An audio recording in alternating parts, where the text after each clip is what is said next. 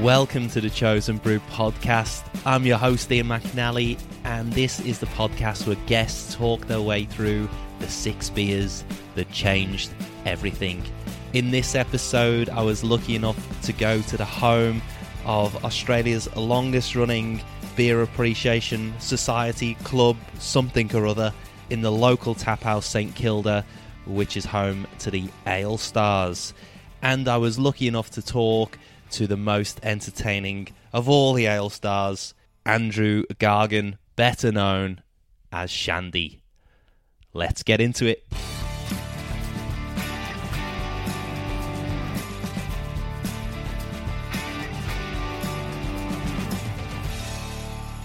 Welcome to the Chosen Brew podcast, and with me today we're sat in the local tap house in a very important year for the local tap house in St Kilda, because it's the 10th birthday of the Ale Stars.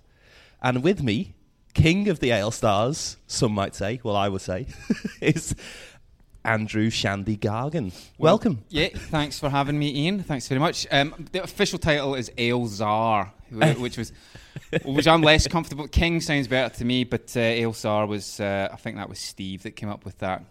He loves a title for this and that, so he does. That's pretty good, actually, yeah. It's all right. I'm Yeah. not going to moan about it. What with Czars having the reputation that they do. well, definitely. And you do have a reputation. You're kind of the glue that holds the Ale Stars together. But tell me about what is the Ale Stars? Well, I've told this story many times throughout the years at the Ale Stars, and I mainly bring it up to help remind everyone that it wasn't Steve's idea, because he does like to claim.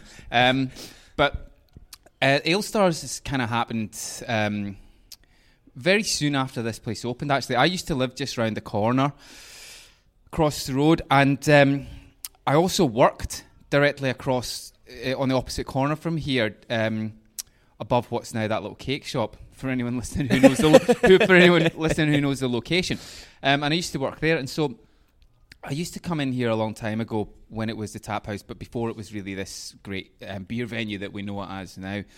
And it was kind of where you came, and there was live music, and it was a real sticky carpet, and you come in and get a Cooper's Green, and it's the tram stop was right out there, so I used to come in and wait on the tram. I missed a lot of trams sitting at the window there drinking Coopers. But anyway, the place closed down, and I thought nothing about it. But then signs started to appear in the windows. Every morning I would walk past here on the way to work, and a sign was up there saying, dedicated craft beer venue opening soon. I thought, well, far out, my prayers have been answered. I work there. There's this craft beer venue opening, and I live just here. And this is at a time you have to understand when a craft beer venue didn't exist as such in Melbourne, other than places probably like Cookie, and maybe a smattering of some other ones. The beer itself wasn't prolific, aside from things like Mountain Goat and what have you. I was about to say Sierra Nevada. What I really meant there was Little Creatures Pale Ale. Yeah, probably Red Hill. Red Hill would have been just kicking around as well, and some of the James Squire type more, mainstream beers were there, but really there wasn't a lot. So this sounded like it was going to be, a great place. So I made a point of being one of the very first people through the front door when it opened. In fact, I think I would have been within the first 10 people, because, like I say, it was dead handy for me. I worked next door. So I came in, and Steve Jeffers, one of the co-owners of the place, was at the bar greeting people, making everyone feel really welcome, and introducing himself. So I met him, said, here's my name's Shandy. Oh, hi, I'm Steve. So we met. What brings you in? Explained that I was, mad keen on beer, and again at a time when that wasn't the demographic. There wasn't a great deal of people that interested in beer. So me and Steve just kind of, started chatting. I would come in often and chat to him. Became a bit of a regular. Very soon, I explained to him that I'd been running a small thing with me and a couple of pals. Once a month, we'd all sit down and we'd each host the event month to month, where we'd bring in a bunch of beers for the others to try based on a style or a brewery or what have you. Now, that was really quite tricky 10 years ago. Say you wanted to find, half a dozen IPAs it just wasn't a very easy task. So we'd shop up in places like Purvis, way up in Surrey Hills. In fact, I'd go up there probably most Saturdays, beer hunting. It wasn't like you could just go down the road and there was some hipster craft beer bottle shop or something there. Anyway, I explained this sort of notion to Steve, that I was running this thing, and we were chatting and sort of self-educating as well about beer, trying to learn more. And he just proposed, why don't we do that in here? Could this be a format?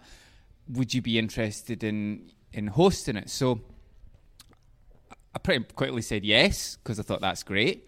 And then we kicked it off with a couple of little events where there was 4 or 5 people around the what's called the high table downstairs. And originally the format was, very much style based. I would discuss a style, talk about roots, history, modern interpretations, yada yada yada. You get it. It's a bit sort of very much more educational than it is now. But like I say, we started off with that half dozen people.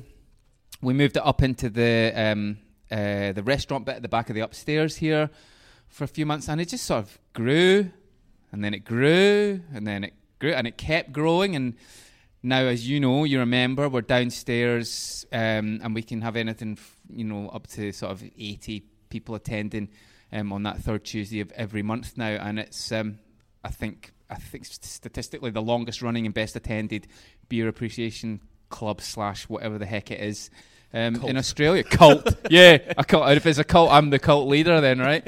That's probably even better than Tsar or King. But yeah, that's the basic premise. And now it's really just more of a very informal chit chat.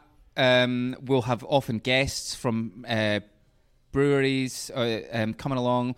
We'll have all the beers from that brewery that are current and things like that. Or we will have styles and maybe no guests, and it would just be a bit of banter with me and the audience. We have trivia, which is very free form and not as strict as maybe some other pub trivias.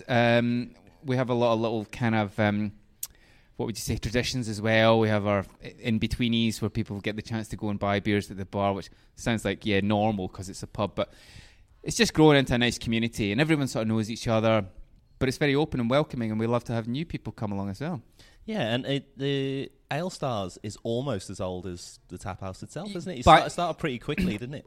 As I say, we were pretty fast off the mark, so I think this place was running a matter of 2 to 3 months before we kicked it off. So yeah, they're really, there's no Ale Stars without the Taphouse, but equally, I mean, there is a Taphouse without the Ale Stars, but Ale Stars is a very, it's an intrinsic part. It's a massive component of what goes on here month by month. And brewers who come along to the Ale Stars, you do get the sense that they take it seriously, because the people in the room are the kind of the pointy end craft fans, aren't they? Yeah, they know a lot about beer. That's right, they do. And we have the tech bell, which is just a little waiter kind of, from front of house hotel bell type thing, and that's a little bit of a joke really, but we give it to someone in the audience to ring if the guest might be talking a bit technical or something. Most of the time it just gets rung because everyone's a bit pissed and we need to get them quiet, but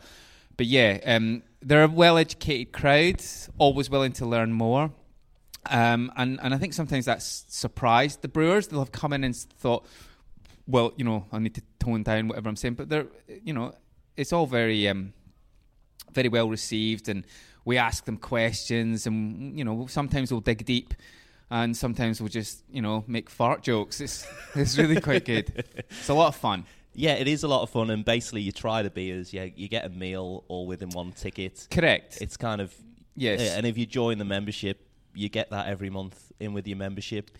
Yeah, and I think you get your beer mug at the bar. Does it have your name on it? No. Yeah. Oh no, all right. No. So some of them used to be engraved with the names. Anyway, they're a little bit bigger than a regular glass, so you actually, you even gain a little bit in beer that you buy throughout the year as well. So there's a few perks. A few perks. And it's fun. It's great. And I think there's sometimes I feel like your role is a clown.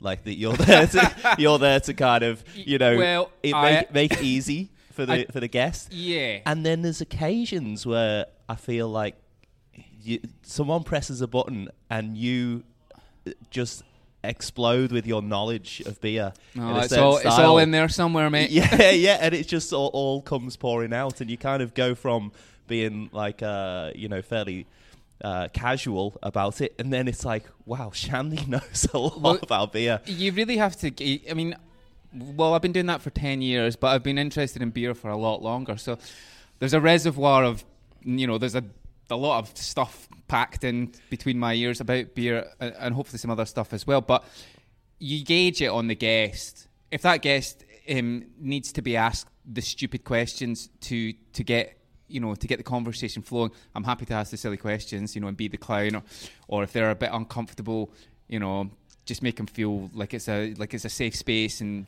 be a bit softer. But equally, you're right. If we've got something that's really, really interesting, and the brewer's got a point that they want to push, we'll get deep and explore it. So it's, we try not to do too much of that for too long, because it could get a bit serious, because it has to be fun as well. So beer is fun. I don't know if you've noticed. Yeah, it's all right, isn't it? It's good crack. If without giving any of your beers away, your 6 beers that changed everything, without giving them away, when did you start getting interested in beer? Well, obviously coming from Scotland, the UK has got a great wealth of beer history, and they've developed a lot of styles that have gone on to influence the rest of the world. But I had somewhat of an interest in beer before I came to Australia. But I'd say, the main exploration into beer has happened since I've been here. But I've been here for 16 years. I started homebrewing. It's supposed to go further back. I did my first homebrew when I was at uni. You being English, the high street chemist Boots. Yes. Right? And they used to sell homebrew kits in the chemist. I don't know if they do still to this day. But when I was at uni, that's where you went to get your homebrew stuff. There's no homebrew shops. And I did my first homebrew when I was probably 19. Now, I'm not saying that's when the bug bit me, because it was awful, but it was for Christmas and it all got drunk. But when I came to Australia, I started homebrewing again really quickly. I had some sort of background interest, but I can't really place when and where it started. Maybe just actually the environment around me growing up, there was beer there. But one of my beers, we'll speak a little bit to that possibly. But yeah, I think really the journey probably started about 15 years ago. Well, let's get started. First beer. All right, so the first beer is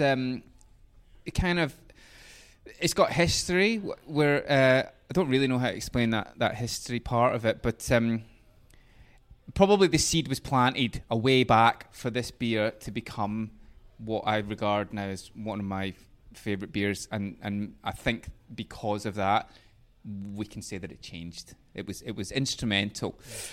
So the first beer is Rodenbach Grand Cru. It's a bit of a biggie to start with, but I put it in at the beginning because that's where it sits in the timeline, weirdly. So tell me about that, because Grand Cru would strike me as a beer that would be later on in the average person's beer journey. Well, you're absolutely right, and I think it wasn't until later that that it makes sense. So I've looked at this, and in hindsight, I thought, oh yeah, okay, so that was actually. I shouldn't have been drinking it when I was, because I didn't have the understanding and knowledge of what it is. But you were 12. No, well, not quite. So when I was 16, we went on a school trip to Belgium, and we took the bus from Scotland all the way to Belgium. Did all the normal stuff, like the lace factories in Bruges and whatever it is you do in Brussels. But what we did in Brussels was go to the pub, because it's legal. Exactly, you're 16 years old. So we sort of clocked this, and we had a bit of good free reign. The teachers weren't too stern on us. So as kids, we all went off. We got this free day, I think it was, and we went to down the beach. But there was a bar there. And I wasn't the first one in. I've actually got a reasonably vivid memory of this. Anyway, I ended up in this bar for an hour or two drinking Rodenbach and Grenadine. Like you do when you're 16 in Belgium. And I don't remember it specifically being a dreadful thing, because with the Grenadine in it, like the Belgians tend to serve with other types of sours, not necessarily with Rodenbach, but perhaps they did in this. Grenadine is a really sweet syrup, is it? That's correct, yeah. It's, what is it again? It's the... I forget which fruit it comes from, but there's Woodruff or there's Grenadine typically as additions to sour beers in Belgium. And so, yeah, I sat and drank Rodenbach and Grenadine for a while. Now, what I remember of that experience was that it was sort of a delicious sort of sweet and tart thing, like a bag of sour lollies almost, like boiled sweets. I remember that, and then we had an elephant beer, and that was the end of the afternoon.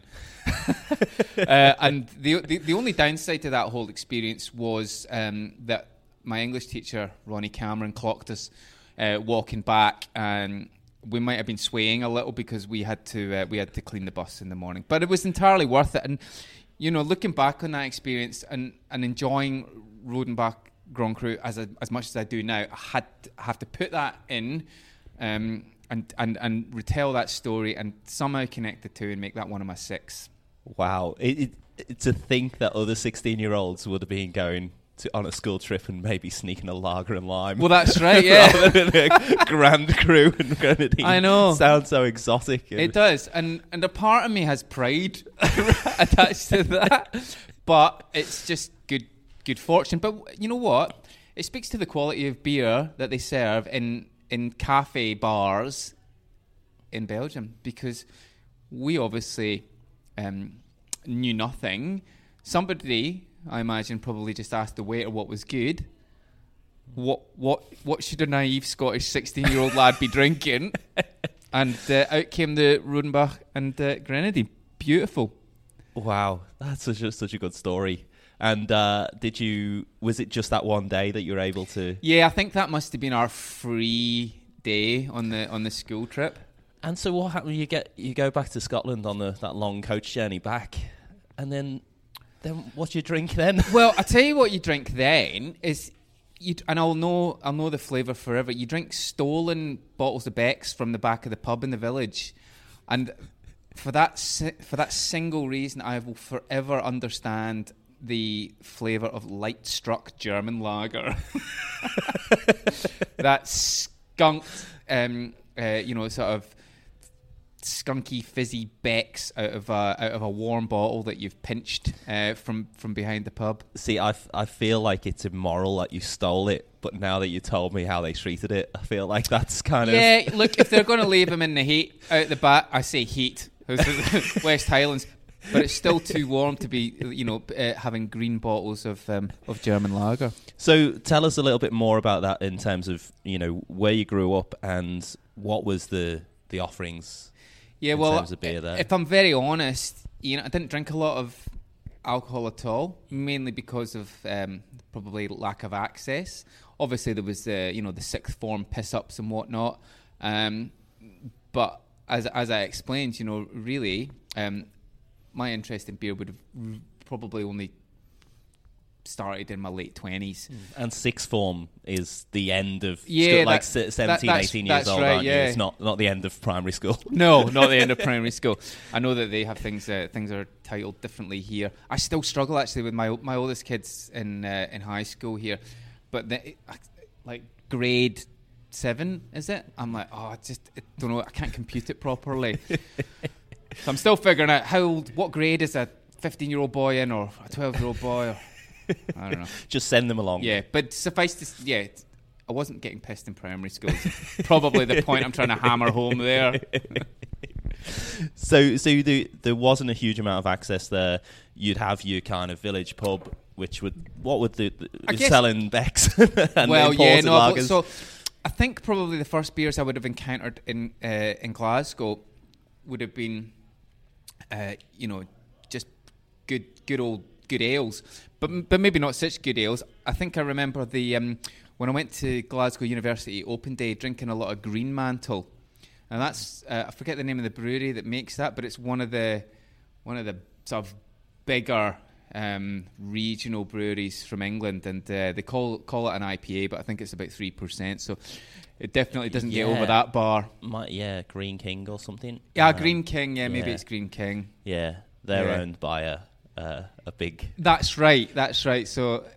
Yeah, I'm not going to profess to having, a fully developed palate going to uni at the age of 17. Well, you'd ruined yourself on the Grand Cru anyway. So well, exactly. And then, of course, it's just, when you're at uni, it's 80 pence pints of 80 shilling in the student union. So I probably drunk a fair amount of 80 shilling. Because Scotland does have many really well-known breweries. That's right. Of very good repute. And we'll have certainly drunk enough dukers to have floated a boat as well. Yeah, that was. And to be honest, they're all still. Now that you've actually rekindled the memory, Ian, they're all beers that when I go back to Scotland, I'll definitely make sure I have a pint of. Whether or not it really, hits the mark the way that you expect that you want it to. It's nice to just revisit those things. Yeah, it's a nostalgic thing, isn't it? And it's also, I think... Certainly not, though, drinking pints of Tennant's lager. I just want to make that clear now. Yeah, or anything with the word super. It's normally isn't super. Yeah. Can of soup. No, thank you. So, great first choice. Thank you. Yeah, I feel like I really usurped the other options from my late teens and early 20s. I feel like you've put the marker too far out here. So let's go to choice 2. I just wanted to be chronological. Yeah. That's all. Now, perfect. Choice 2. I deliberately didn't mention it until it comes up now, but I'm making my second choice actually one of the beers that I would have been drinking a little bit of back then, but probably have a stronger affection for it since I've come here, because visiting home, I will always, visiting Scotland or England, I will always make sure that I have a good properly pulled pint of Timothy Taylor Landlord. That's right up there for me. And you can get that here. They do export it.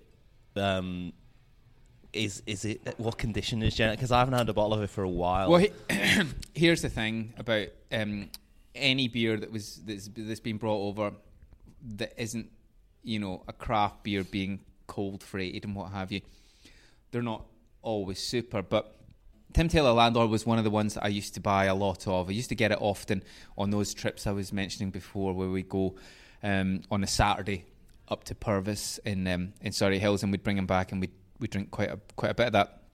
And look, I can't speak to the quality of it back then because my palate's evolved a lot, but I do know that sometimes having it in recent years, it's been really quite good, and sometimes not so good. But it's one of the beers that I've done it as a guest beer at Ale Stars a number of times. Whether it's been, whether the topic's been English beers, or whether we've actually done a little bit of a focus on special bitter or something like that. But I'll use any excuse to drink it, and I'll use any excuse to introduce it to other people as well, because I think it's an absolute landmark beer. It's a classic, and it's anecdotally the beer that influenced the development of beers like Sierra Nevada Pale Ale. Because without those English pale ales, you don't have American Pale Ale, and that one gets name dropped in conversations when you're speaking to people like Grossman and what have you. And I think the single best pint of beer I've ever had in my life was a pint of Timothy Taylor Landlord, poured in a pub near Keighley, which is in Yorkshire. Wasn't actually in Keighley, wasn't actually the brewery tap, but it was a Tim Taylor pub, and it was outdoors in the summer, late evening, sun starting to set on the wall in the car park behind the boozer, drinking a pint. And I swear to God, it was probably the nicest and best pint and experience, sitting with a mate on a wall in a car park having a beer, and it was sublime. I'm just going to leave that little pause there because I can put myself in that exactly in that place. Yeah, look, it doesn't. You're picturing a car park. Maybe a Melburnian probably picturing a car park thinking, that doesn't sound great, mate. That doesn't sound nice at all. But you're sitting on the edge of a little dry stone wall, looking out on the Yorkshire Dales, drinking a pint of supremely fresh and not just freshly brewed, but very well cellared and brought up to the tap by expert people to put it in the glass and give you that experience. Because that's one of the things where kind of new craft differs from that real ales is the level of skill required to cellar properly. That's right, yeah. Which doesn't really exist in the, certainly you need to keep an eye on temperatures and so on, but the cask element is a skill. Yep. There are pubs who don't do it well, and that makes those ones who do all that more special. That's right. And look, even in England, now who was it? It wasn't Ron Patterson. It was the other fantastic journalist / historian in the UK. I read he does the Zithophile blog and emails, and I'm really embarrassed to not remember his name right now, but he actually just published a report on the quality of ale being poured in pubs in England, and unfortunately the standards have slipped a great deal. So you'll know about the cask mark, which is the sort of standard of authenticity and quality that pubs achieve by being camera approved, essentially. And it's to say that if you see the plaque outside the front door, you can be kind of confident that you'll go in and get a good pint. But unfortunately, a lot of these places now are having beer going, either being served, immature, not properly cellared, not ready to be served, or casks are sitting and not being drunk in the requisite time, which is about 2 days really for a cask once you've tapped it to have it finished, and the beer's going stale.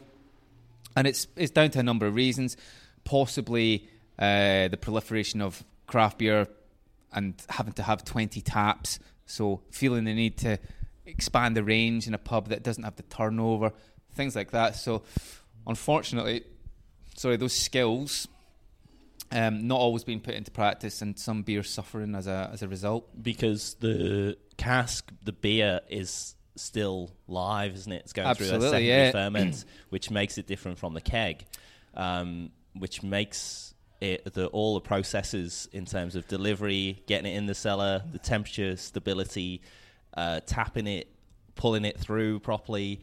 And so there is a big loss of skill, isn't it? And probably a big loss of skill because of the amount of keg and the dominance of keg over cask. Yeah, and look, I think England, particularly maybe even more so than Scotland's, really been riding that, through the 70s, 80s, 90s, and right up till now. It's sort of been ebbing and flowing, but the real ale market has had to fight, tooth and nail to stay alive, I think. And somehow I don't think, in many ways rather, that hasn't been helped by Camera, because they're a bit dogmatic and inflexible. So, but look, that's traditional. Yeah, very much. That's a whole other podcast, well, man. On the cask mark, I was speaking to a landlord of a pub in Liverpool when I was last back there, and they were saying these guys from the cask mark, I mean, you literally can see them coming from 500 metres, because it's the only bloke in a suit and a briefcase in a pub in Liverpool opening, like, getting his test tubes out. And wow, so they're very, very scientific. Well, they kind of, that's probably taken it too far, but they essentially order kind of, 2 or 3 halves, take 2 sips out of each of them, and then walk off. So it's, when you've been cask marked. Yeah, right. Sounds like the, you're getting the Inland Revenue coming around, or the ATO or somebody. You're getting audited quite seriously. Yeah, I can imagine the frenzy. Hey, it's the guy from Castmark. Oh man, we're being inspected. Yeah, the landlord would be a bit nervous there. To use a phrase common in Scotland, his arse would be knitting socks. So we've been Belgium, then we went to England. That's right. Now, choice 3. Well, look, I could have written a very long list here, and you asked me about this a while ago, and I thought, oh, that's going to be picking 6 beers that kind of, really resonate and have an influence there. But then the list kind of got a bit out of hand. So, look, I'm going to go back to Belgium because for a period of time, probably about somewhere between 8 and 10 years ago, I had an obsession which ran pretty deep, and so the beer I'm picking to represent that is Westmalle Triple. Talk about an amazing beer, that goes without saying, but an underrated style, I think. I can't quite explain my obsession with this beer, but I think it has to be a combination of the flavours and aromas as well, but then probably its scarcity as well became a thing. So, why do you think it's underrated as a style? Well, I think out of all the Belgian style beers, if you wanted to think of what's hip out of Belgium, it's sour beers, right? Or doubles probably get a little bit more airtime, but these triples that are so amazing, so they're made almost exclusively with Belgian Pilsner malt. They're quite boozy. They're very, very dry, and yet have an amazing malt toast flavour in there. It can hold this huge, thick, white head, and it has then these esters that are a little bit pear-like, some sort of spice, maybe a bit of cinnamon, and the alcohol as well, adding a little bit of spiciness, but it all just comes together and marries in an absolutely just an ecclesiastical wonder of a beer, and really drinkable. Don't drink too much. It's quite boozy. And with that Belgian yeast doing its thing, it's just, I found them fascinating. I don't drink it so much anymore. I don't see it very often. But poured into the correct glassware, also a difficult beer to pour because they're very effervescent. These Belgian beers for the most part are quite sparkly, but the triple's a little more so. Sometimes 3.5 to more volumes of CO2 in the bottle, and pouring, it's a skill. You get it to pour right. Leave that little bit of lees in the bottle because you don't want to muddy the glass, and you've got this amazing beer, sparkling and bright, beautiful head. It could be a Pilsner until you bring it to your nose and get that amazing full aroma. So good. There's something that strikes me about beers like that which are very reassuring when you have them. The kind of, they do feed your soul. Yeah. Kind of. Are you getting religious? Well, you said ecclesiastical, so I was just punning. You've been working me into talking about romantic scenes in Yorkshire, and then moving on. Now we're off to a monastery. It's your penance. Yeah. So that's quite. When was the first time you had that beer? Yeah, look. So I would have not had that, but at least in memory, until I was living in Australia. But interestingly, some of the first beers that were in Australia were English and Belgian, right? So, just to go back to the same story again. So I'd be up in Surrey Hills at Purvis on a Saturday, and the most beers on the shelves would be English or Belgian. Certainly not American. I do remember actually one time Simon, who worked in there, I was becoming acutely aware of the American beer scene and how craft beer in America was becoming really big, and Sierra Nevada and Stone and Ballast Point, all these other breweries. And I remember saying to Simon, dude, when are you going to get some of these American beers I keep reading about? When are you going to get them in? And Simon looking at me and just staring right through me and saying, mate, that will never happen. Never. Who's going to buy beer from America? Well, now look. But anyway, that's getting off topic. Do you think that was just an accident of kind of distribution networks, and that we just got Belgium and European I think beers? Obviously Europe, trade routes to Europe, containers coming with English beer, Belgian beer, French wine, Italian wine. Yeah, I think we've had pretty open booze borders between Europe and Australia for the longest time. So if you're going to stock anything out of out of the norm that isn't Carlton Draft in a bottle shop that you're trying to promote interesting beer in, 10, 12 years ago, it's mainly going to be European stock. And it's probably a reflection of how bad mainstream American beers are. Like, it almost damaged, because when people think, unless you were in the know, when you think of American beer, you're thinking they don't know what they're doing. That would have been definitely awful. the old opinion, and that probably took a while. And you'd imagine that the mainstream would still think, Rolling Rock, Budweiser, etc. Yeah, absolutely. Yeah, definitely. But the so with Vestmile Triple, that kicked off an absolute obsession with me, like I explained, and I wanted to try every triple I could lay my hands on. And the weird thing that happened was, whilst I couldn't at that time buy a half a dozen reliable IPAs, I was able to track down 20 different triples, mainly European, but even some Australian. I forget the name of there was a brewery there is a brewery, Mad Abbott. Is that what it's called? I think it's in WA, and it might even be in an abbey of sorts. I might just be making things up now, but that's like I say. I really hope this is true. I hope it's true too, because I don't want to be a fool on your podcast. But I have got a vivid imagination. But I think there's Mad Abbott. Look that one up.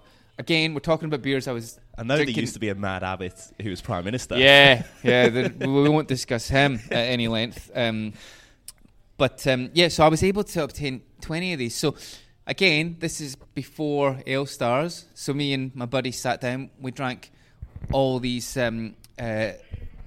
triples. I had brewed one as well. I think mine might be the one that took it up from 19 to 20. And I was just really obsessed with that sort of clarity that's in the beer. Not just visual, but flavour-wise. It's a profound flavour, but there's nothing muddy about it. It sings. It's really bright flavours that are in that beer. Yeah, and that seems unusual that you were chasing triples. 'Cause people normally chase hops, don't they? When they go on a beer journey. Well, they do now. And obviously that wasn't it wasn't accessible. I think that would have been a very short journey back then. Like I said, because we couldn't even lay our hands on half a dozen IPAs that anyone would really even call IPA these days. Caledonian Thistle, for example, at 4.2% and not very hoppy, not an IPA. So tell us about, you have made the leap from homebrew enthusiast to actually commercial. Uh-huh. This is kind of, that journey is something a lot of homebrewers dream of. Yeah. Was it a dream? and tell us a little bit about how it happened, and then, the rest. As I said earlier on, I homebrewed a beer once when I was 19, and it was pretty awful. But obviously, something in me was keen to do that. And I am very keen on cooking and anything. I like raw ingredients. I love to create, be it music or food or, what have you. Creating is good. I'm not very good at drawing. Anyway, I'll tell you what happened. When we came here, me and my partner Tracy, we just came on a holiday, and we did the classic thing. We got a camper van. We went up north. We went up to Cairns, and we bought. You don't say Cairns, do you? You say cans, cans. There's no R in it. And we bought a camper van, and we drove it as far as we could up north. And then we turned it around and we headed back down. Somewhere in Queensland, I think, we were in a campsite. And this guy, bit older, camped next to us, and he was brewing beer in his camp. And I was fascinated. I thought, "What are you doing, mate?" He goes, "Oh, brewing beer." How did you do that? How did you do that? Because he's on a campsite. I'm thinking, that's pretty impressive. And he said, well, I'm going to be here for 2 or 3 weeks. That's enough time. I think he was a bit of a nomad, this bloke. And so he brewed this beer. He gladly gave us some every night. Said, here you go, have a beer. He had bottles and bottles and bottles of it in his van. And he was brewing it. And so I quizzed him on that. And he was just doing kit brew. But he was able to do it, in the back of this van in a campsite. That just made me think, well, anyone can do that, right? But how can I do it? I actually started talking to Tracy about, having a mobile home brewing set up in the van at that point. But I very quickly started to, do some research, and that wasn't feasible. Anyway, we were traveling with You would have had to leave Tracy behind. Yeah, there's no room. You're gonna have to catch the bus, love. So anyway, I was really interested in this. I was intrigued, and when we were traveling with another couple of people that we'd sort of hooked up with on the way. Really nice couple, Rob and Lizzie. Shouts out to them. They actually live in Yorkshire, and when we got to Melbourne, they came and hung out with us. They were still doing some travelling, but they stayed with us for a bit, and they bought me for either my birthday or my Christmas a homebrew setup, one of the Cooper's kits that you can get at Kmart. It's got the fermenter there. It's got the kit and kilo sort of set up, and the carbonation drops in the bottles and what have you. So I was like, "Oh, thanks, man. That's amazing." So I did the first brew, and that went okay for what it was, of course. And I did the next brew, and I used to go to this shop up on Peel Street near the Vic Market. It was a bit of a homebrew and shop for the old Greek guys to get their equipment for pressing grapes, people that went in to get stuff for making passata.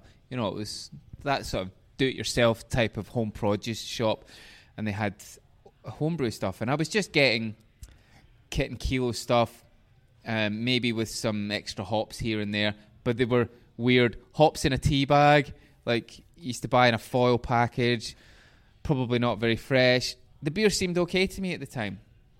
But the guy who I used to see every week when I was in there buying stuff would say to me, dude, if you're in here all the time, if you want to make better beer, you should go and check out this place over the other side of the city called Grain and Grape.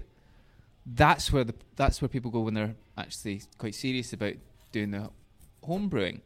Now, it wasn't in the place where it is now. It was somewhere else. I forget even the name of the suburb, but it was, somewhere west over there past Footscray. So anyway, I went and saw this place and saw all this different stuff, raw grains, different equipment. I thought, oh my God. So I just threw myself into researching on the internet, got the How to Brew book by John. What's his name? By the way, I'm terrible with names. And so what year was this? Yeah, this was probably not a long time after we were here. This is maybe 12, 13, 14 years ago, something like that. Quite a while. So, as anyone who is bitten by this bug will tell you, it's an evolution that can kind of gather pace quite quickly. So before you know it, you're building bloody copper manifolds to strain wort through the bottom of an esky that can no longer be used as an esky, and picnics at the beach don't happen anymore because Dad's used the cooling equipment. And he's got a camper van outside. Camper van was sold by then. We had it. We were becoming roots were going down, but yeah. So it grew and it grew and it grew. Now then, fast forward a few years, and I was living in Elwood, probably not too far from where you are yourself, and I had a fairly advanced homebrew setup of burners and coolers and hot liquor vessels and all this and it was, relatively impressive in so much that as it could produce very delicious beer. I had temperature controlled fermentation, beer serving fridges, draft beer on the go, and this isn't uncommon for anyone who gets into this hobby. But I used to have a garage that faced out onto the street, and the street was a cul-de-sac, so it was quite quiet. The kids used to just run up and down and play, and I used to do the brewing out on the pavement. So everyone in the street knew that there was beer being made, and then all the dads, majoritarily, but also the mums, we'd all sort of gather around in my driveway on camp chairs and drink beer of an evening.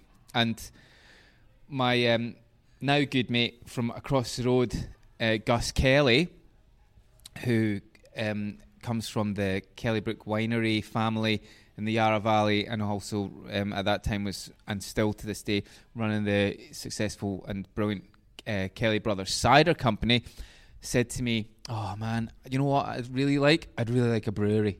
Cider's great, but I love beer. It'd be great to have a brewery. Your beers are fantastic. Blah blah blah. Wouldn't that be great one day?" And this is after me having harebrained ideas of maybe one day having a brewery myself, but no idea how to do it or any finances to make it happen. Again, this isn't uncommon, is it? For it's absolutely brewers to dream. Everybody fantasizes about that. But my background is in science. I did chemistry at university, and so quality control and measurement and everything was very much to the fore of my brewing techniques. I wanted to make the same beer consistent. I wanted to do, achieve certain marks and make the product good quality. And I'm not saying everyone doesn't want that, but I was tenacious, dogmatic, and bloody minded about that. Anyway, one night the door knocked, and Tracy was out actually, and I thought, she'd forgotten her keys. So I went and answered the door, and it's Gus standing with a bottle of whiskey. Well, this is good.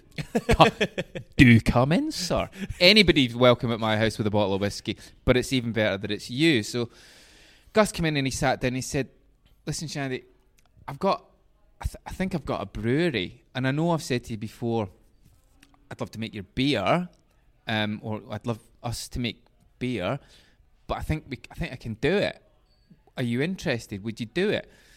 At that time, I was working for myself.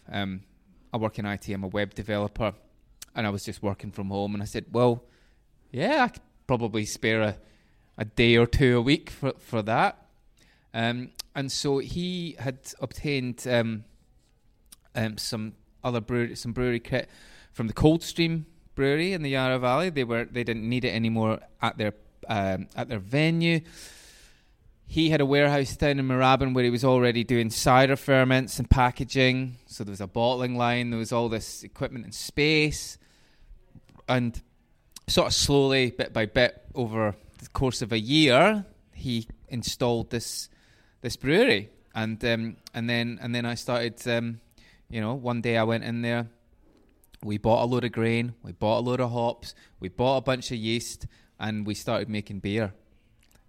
Was it scary or was it exciting? Well, I had a repertoire of beers already, tried and true recipes that I'd won awards for, that we were going to basically make the core range into. So we had a beer which I was calling XPA. Now, XPA now is quite commonplace. There's a lot of beers called XPA. At that time, there wasn't a beer in Australia called XPA. We were the first to do it. And I had called it XPA because it was a pale ale that was more kind of in the spirit of American pale ales that were, quite bold and quite big. 5.6% is what Sierra Nevada pale ale is, but every pale ale at the time in Australia was 4.8 to 5%, and they just didn't seem to quite get to the mark of that kind of, the archetype, the Sierra Nevada. So we had that at 5.8%. I just wanted to nudge it up a little bit and make it somewhere between a pale ale and an IPA. And we had a porter, and we had a Gargan beer, which I sort of made in the mold of, the fantastic Stone and Wood Pacific Ale, a light wheat-based fruity beer that everyone can come to your house and drink. So that was our 3 starters. But yeah, it was scary. Thanks for asking. just to actually answer your question. Yeah, because there's the excitement of trying out these beers on big kit, on actually getting your beers to a wider audience than the no-through road that you're occupied. That's right. And but also the scariness, because there's money, there's reputation, there's other things riding on this. That's You've got right. a young family. So yeah, you're exactly right on all those marks. Fortunately for me, Gus is a standout, wonderful human being who was completely across all of that stuff. I'm very autodidactic, and for those of you who don't know what that word means, I teach myself a lot of stuff, book read, and very practical. And as I discussed with you before we started this podcast, Ian, that's probably how a lot of brewers have been in Australia in the past, in small scale setups. Now there's a lot more education and what have you. But I felt fairly confident that we could do it properly. And I'll be honest with you, we didn't throw any beer away. The first brew that we did took about 18 hours. We had stuck mash, we had all manner of issues, which any newly installed brewery could have, whether or not it was commissioned by DME or just put together by yourself. You're always going to have those sorts of issues. So that beer was a version of XPA.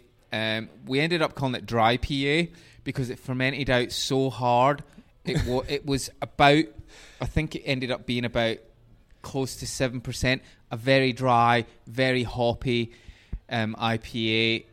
But look, we got through it. We probably drunk more of it than anybody else, but it was by no means a dud. It didn't fit the target that we'd set for package, which was to replicate the beer from my garden at 5.8%.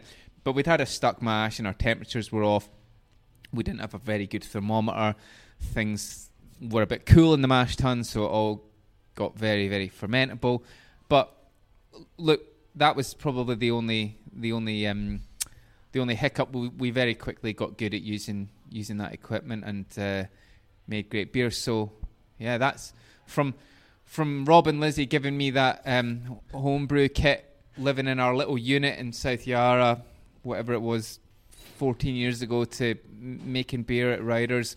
That was the journey. Were the neighbours upset when you moved out? They would have been upset. Oh yeah, look. Did they offer to pay you rent? we couldn't stay at that house in Elwood.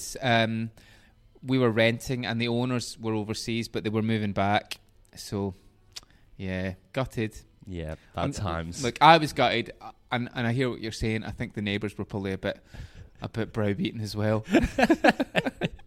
So let's go for choice 4. All right, choice 4. So look, there's a few other beers on the list here, and I don't want to stay overseas for the whole journey. So I'm going to come back. I'm going to pick, because of where we are, and we're talking about this decade anniversary, I'm going to pick Stone and Wood Pacific Ale for a few reasons. But the first reason is that I was fortunate enough to be in Byron Bay at the time when they had probably done less than 20 brews. Through AleStars, I knew Brad. I think we'd had him in here when he worked for Matilda Bay. We had Neil in as well. Not sure if they were on the same lineup or if it was separate. So when I knew that he had a brewery up there, at that time we used to holiday in Byron Bay a bit. I think at that point we only had 10 years ago. Yeah, get it right, Shan. Yeah, you only had one kid at the time. You didn't leave one behind. Didn't leave one behind. So we actually used to go up there a fair bit for holidays, as most people do. But then you have loads of kids, 2 kids, and things get expensive and you don't travel as much. So I was very lucky to be up there at the time when they had just opened. Back then, the beer wasn't called Pacific Ale, it was called Draft Ale. And so I presented myself at the brewery to see Brad and check it out and find out what was going on. And actually Brad wasn't there. I think it was just Ross that was there. But I got a tour of the place, and I think Brad showed up after. I forget now the details. But we had this long conversation because the beer for me was amazing. I mean, everybody's tried Stonewood Pacific Ale these days, so you know what the flavours are. The conversation was all about how they had moved there as a bit of a tree change. You know, they'd all packed in. People know this story, of course, as well. But they packed in the jobs with the big brewers, and they'd moved up there to try and start something very sort of community centric, and to really make a beer that was of the space, of the area. And they were adamant, all of them adamant to me in the conversations, that the beer, they were never going to go mainstream with it. They were just putting it in kegs. It wasn't even going to go in bottles, no package. This is just for the people of the Shire up there. And I remember saying to Brad at the time, You're mental, mate. People are going to go absolutely batshit for this if they taste it. You've built a rod for your own back here, to use an old phrase. But yeah, I said, mate, this is so good. And you're right, it is of this place, but everyone's going to want a taste of it. It's amazing that when you look at Stoner Wood now, that you're basically saying that they lacked ambition. I don't think they lacked ambition. I think they tempered their own ambition. Yeah. They just, if they were being honest, and I'm sure they were at the time to themselves, they just were in a space where they wanted to slow down, make this beer for the community, and enjoy the lifestyle up there. I genuinely believe that's what they intended, but I don't think they could have predicted the success that would come of the beer, and how popular it would be, how much people would really enjoy it. I mean, they obviously knew that they were making a great beer, and that the people of Byron and the Shire would embrace it, but they might have underestimated, shall we say, how far that could go. And the head brewer, Keelan, yep. He was at Ale Stars earlier this year and said, only a couple months ago, and said, we're not putting beer in cans. Yeah. And now what are they doing? They've just released it hot off the press. Yeah, that's right. They've said that the Pacific Ales are going in cans, so yep. Remarkable turnaround in a few months. But they were talking about... Well, they said it was because of the uncertainty around quality. So they've obviously come to terms with that, or gotten equipment that met their exacting standards. And they're releasing it, I believe, as a limited edition in November. I think they said, what did they say, November 11th? It might even be tomorrow that's going to be available. Yep. And then going more mainstream and broader come January. Yeah, so I think... which is great, because I'm going to Byron for Christmas. And I think it's 375ml cans, and they've also... The game is won. Yeah, and also they've just released the Imperial Stout, barrel-aged Imperial Stout, which is very smart, releasing a stout in summer, because no one else is releasing stouts now. So they're the standouts in the market. There's a lot to admire about Stonewood, and I know they have their detractors. I know that a lot of them... Look, we'll rewind the story a little bit, just to tie in my interface. But when I got back from that trip to Byron, I came in here, and I could not tell enough people about this beer and how they must get it, and it must arrive in Melbourne. And I don't give a hoot how, but somebody needs to get it. Go up there and drive it down. Whatever it takes. But I remember when the first kegs arrived, a lot of sort of beer nerds, people with, who thought they had beer credentials, sort of being a bit down on it because it wasn't very high in booze. There's a lot of hops and flavour, but it wasn't. You couldn't call it an IPA, and it wasn't bitter, etc. Didn't quite fit any. You couldn't write about it or check it in on Untapped, or I don't even know if Untapped was around there, but it didn't quite fit, and so people weren't able to label it, and so they sort of, some pompous arseholes were a bit shitty about it. And I think that might still happen to this day, where people discredit it a little because it's not for those reasons, but maybe because it's mainstream and it's available everywhere. But you get that beer fresh, it is so very wonderful to drink in Australia in our climate in the summer. And once you get up the coast, of course, into any warmer regions with a bit of humidity, it just really comes into its own. And if you can drink it in Byron, if you're lucky enough to be there, get it fresh or get it from the brewery. Superb. And you can't credit those blokes enough for what they've done for the industry overall as well. I think, we've it's actually been a beer that's shown up on this podcast time and again. I'm sure. Because I think the criticism comes of it because of its category rather than its quality. And I think that definitely having a beer like that is a massive gateway for, the haze in it gets people over the haze thing because it tastes approachable. So if you're not into craft and you order Stone and Wood, there's so many people who enjoy it who wouldn't class themselves as craft drinkers. That's right, yeah. I mean, it's actually the only beer that my missus will drink. It's a Trojan horse, isn't it? She does not like beer per se because it's bitter, but she will drink Stone and Wood because it's got that beautiful tropical aroma and it's not overly bitter. It's just wonderfully balanced. And Byron Bay. I'm looking forward to hearing about your trip. You will hear about it, I'm sure. I just love the idea of you coming back to the Taphouse saying, there's Byron Bay draft. We've got to get it here. I know, find something else. But here's the other thing. I mean, you go up there and you get to the tap room now, which is the old original brewery. And you and I have, because of Ale Stars and because of the Tap House here, had some of the beers, limited edition, short run beers from there.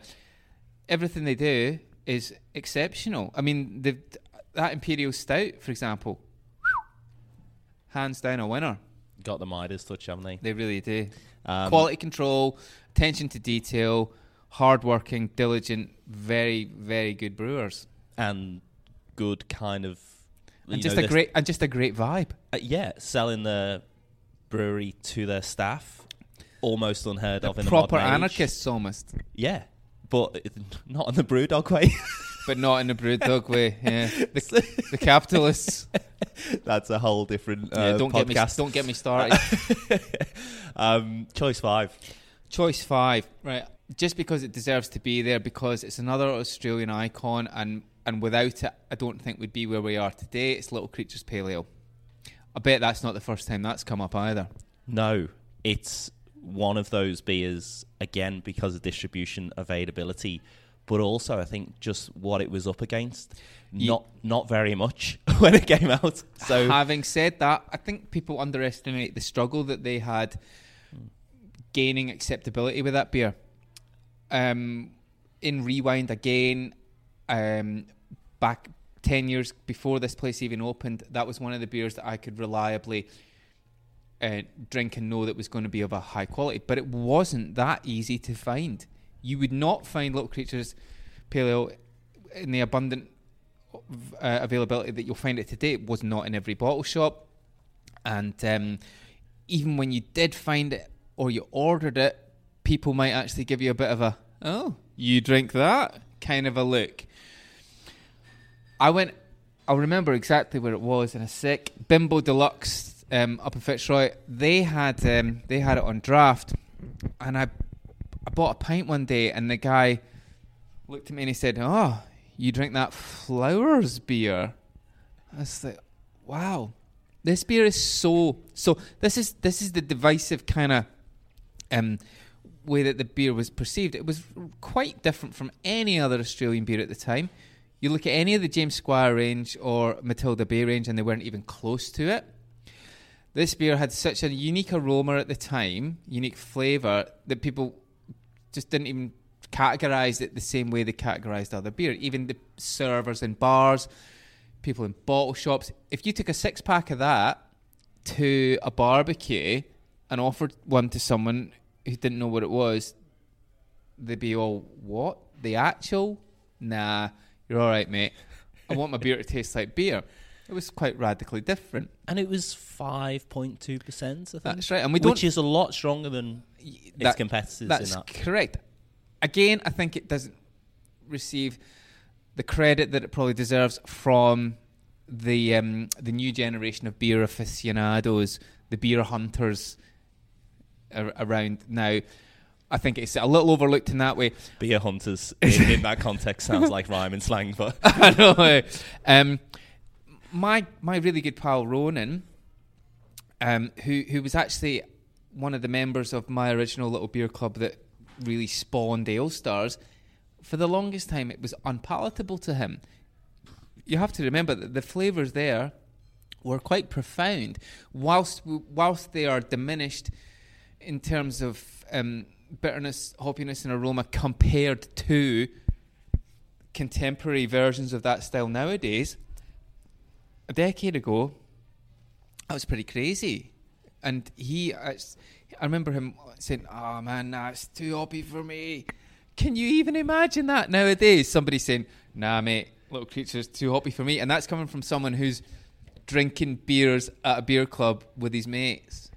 Astonishing. It's wonderful to kind of to give it that context. To go back and see it in the context that it was. Yeah. That it really paints the picture of where the Australian beer scene was at that time. So it's fascinating. And it was one of those beers, of course, it was $18 a six pack, which was, $2 or $3 more than anything else. And I even remember having the conversation with Ronan again, dragging him back in, him saying, when Little Creatures Pale Ale gets to $20, I can't afford it anymore. That just puts an economic context around it as well. Well, before we go to your sixth choice, after your sixth choice, you're going to choose one snack to go with the beers. And I'm looking forward to it because you're the second vegetarian that we've had on the podcast. Right. The other one was Dan Schofield, and obviously myself. I'm partial to a bit of fish, but this is I'm very like you. meat-dominated. I'm like you, man. I do go the fish as well. So that. Yeah. So a vessel to drink these 6 beers out of. Just one vessel that you're gonna. I've got that one. Perfect. So what's choice 6? All right. So choice 6. I'm going to go with one of the more unique beers. And by the way, we could go on for hours. There's so many beers now coming to mind, which I'd love to discuss.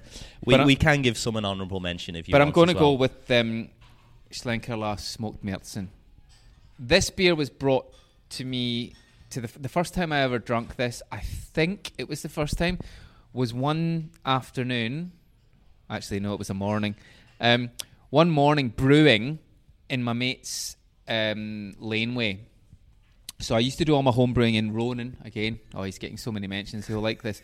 Used to brew in the laneway behind Ronan's house. He had a garage, which was attached to his apartment in the laneway, and we used to store all the brewing equipment and brew in there.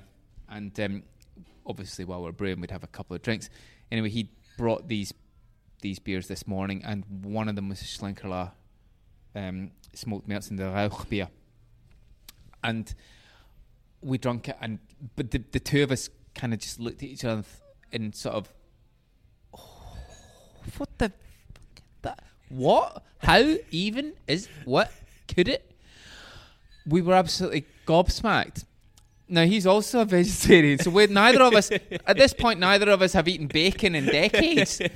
But that unique, smoky, barbecuey, bonfirey, malty, toasty, biscuity, toffee, balanced with that hot bitterness, it's just there. Astonishing. Just amazing. And then when you start to find out how they do it, and the history, and the way they use the beechwood to dry the malt to get that smoke in there, I'm trying very hard not to use expletives here. Amazing. So just superlative. And it actually travels over here incredibly well. The bottles are superb. They've had a draft, a little bit of a draft show on here. And just amazing, man. And the malt flavour just sings and shines through with that smoke as well. You get that, you taste that German malt quality in there. It's superb, just superb. Because with smoky beers, I've had quite a few that are very unbalanced. Yeah. That smoke overrides everything. You can't really think of anything else. It's a bit of an ashtray. Yeah. So getting one from the Masters is delightful. Amazing. And Moorish. Oh my God. It's like a packet of bacon fries. it's like smoky. It's like got the very Moorish. Very Yeah. Moorish. Yeah. You can get in trouble when beer is like that, but it's so delicious. The wonderful thing about it, of course, is it's a lager. How many minds would be blown by telling them, taste this lager? Like, what? That's not Carling. Where are we going here? So It's so superb. it's a great beer. And is there any ones that get an honourable mention? Honourable mentions, I was going to go with Weinstefan Tradition, because Dunkel is, again, one of my most favourite styles. It unfortunately doesn't get a Guernsey a lot of the time. Very overlooked. There was one on the tap here recently by a brewery whose name escapes me, unfortunately, because I'd love to give them a little bit of promotion, and it was actually very, very good. I wanted to promo, or rather, give a nudge to some of the Riders beers, because they're just close to my heart, and whilst I couldn't possibly put them in the 6. This is about beers that you're emotionally attached to, and so I'm emotionally attached to all of those. But yeah, I don't want to rattle on. Let's get on with the snack and the vessel. Go on. What is the snack? Because if I did rattle on, the list would be forever.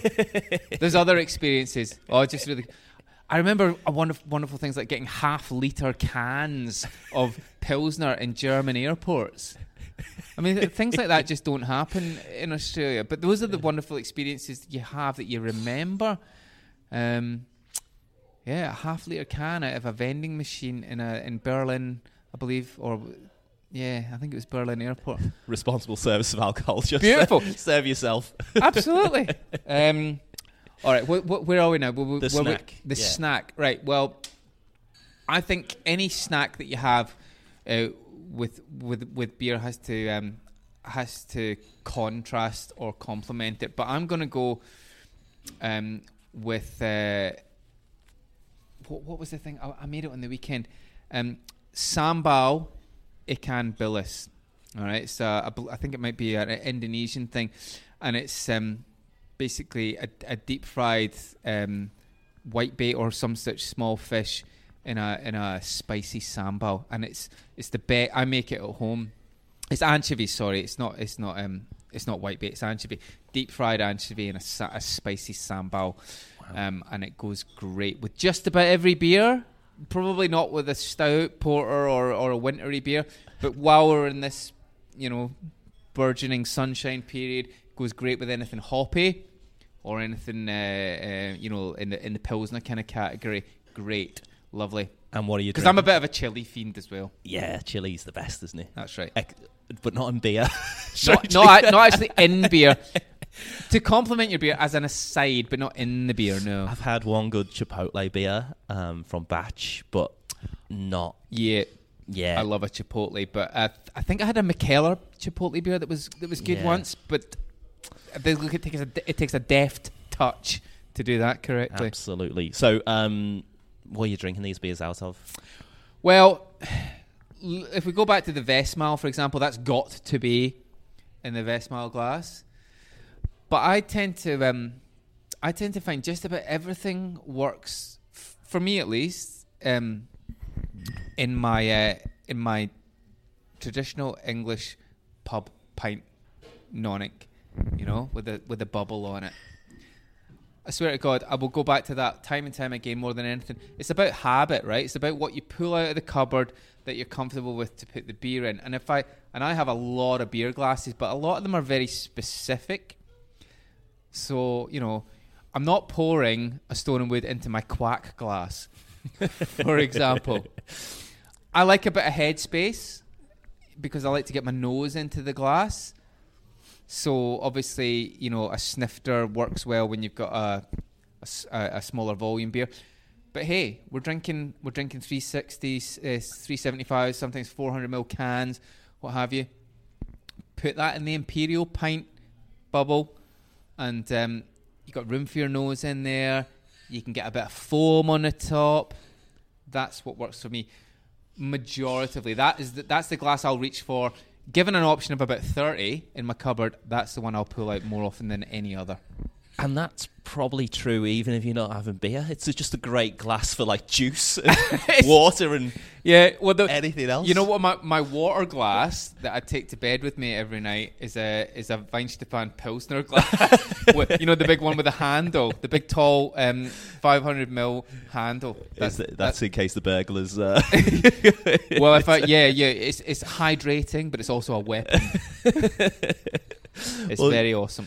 Well, Shandy, thanks so much for taking us through your 6 beers that changed everything. The Aleczar happens on the third Tuesday of every month. It's great to come along. You don't have to sign up to come along. You can just buy a ticket. That's right. Anyone's welcome. They go out on I don't know how do they say, is it Eventbrite or something? And Facebook. I think if you just search Taphouse or Aleczar on Facebook, you can get hooked up and you can find out when the event's on and you can get yourself a ticket and even just arrive, and I'm sure as long as we're not too busy, you'll get let in. Yeah, fantastic. And thanks so much, Shandy, for making the time. And what a great place to record, the local Taphouse and its 10th birthday. We couldn't have done it anywhere else, Ian. Could not have happened. Thanks a lot, Shandy. You're welcome.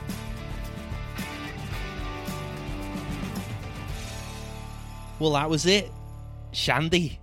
Wasn't that great? So much fun. I know I say this a lot about guests, but we could have talked for hours. It was lucky that we both had something to do after the recording, because I just think we'd still be there. We wouldn't have left. So thankfully we both have children, not together, but we both have children which we were responsible for, which made us have to stop and leave at some point. So thanks so much for Shandy for making the time there, and great to have the recording in the local tap house as well. Such a special place for Australian craft beer and home of the Aleczars, which is a wonderful place, safe space for people to get together and share their passion and love and knowledge for high-quality beer. We've only got one episode left for the year, and my goodness, it's a belter. So make sure you keep an eye out on social media, The Chosen Brew, at The Chosen Brew on Twitter, Instagram, Facebook. All of those channels you can get information about The Chosen Brew. Most importantly as well, if you could spend a couple of minutes just reviewing on iTunes or whichever platform that you listen to your podcasts on, that'd be much appreciated, because it does help people find the podcast and hopefully, ultimately, ends up in more education, more joy, more love for good beer. And that could only benefit us all. Thanks again for listening, and make sure you share with your friends and get them listening to podcasts that I have a great time making, and hopefully you have a good time listening to as well. See you next time.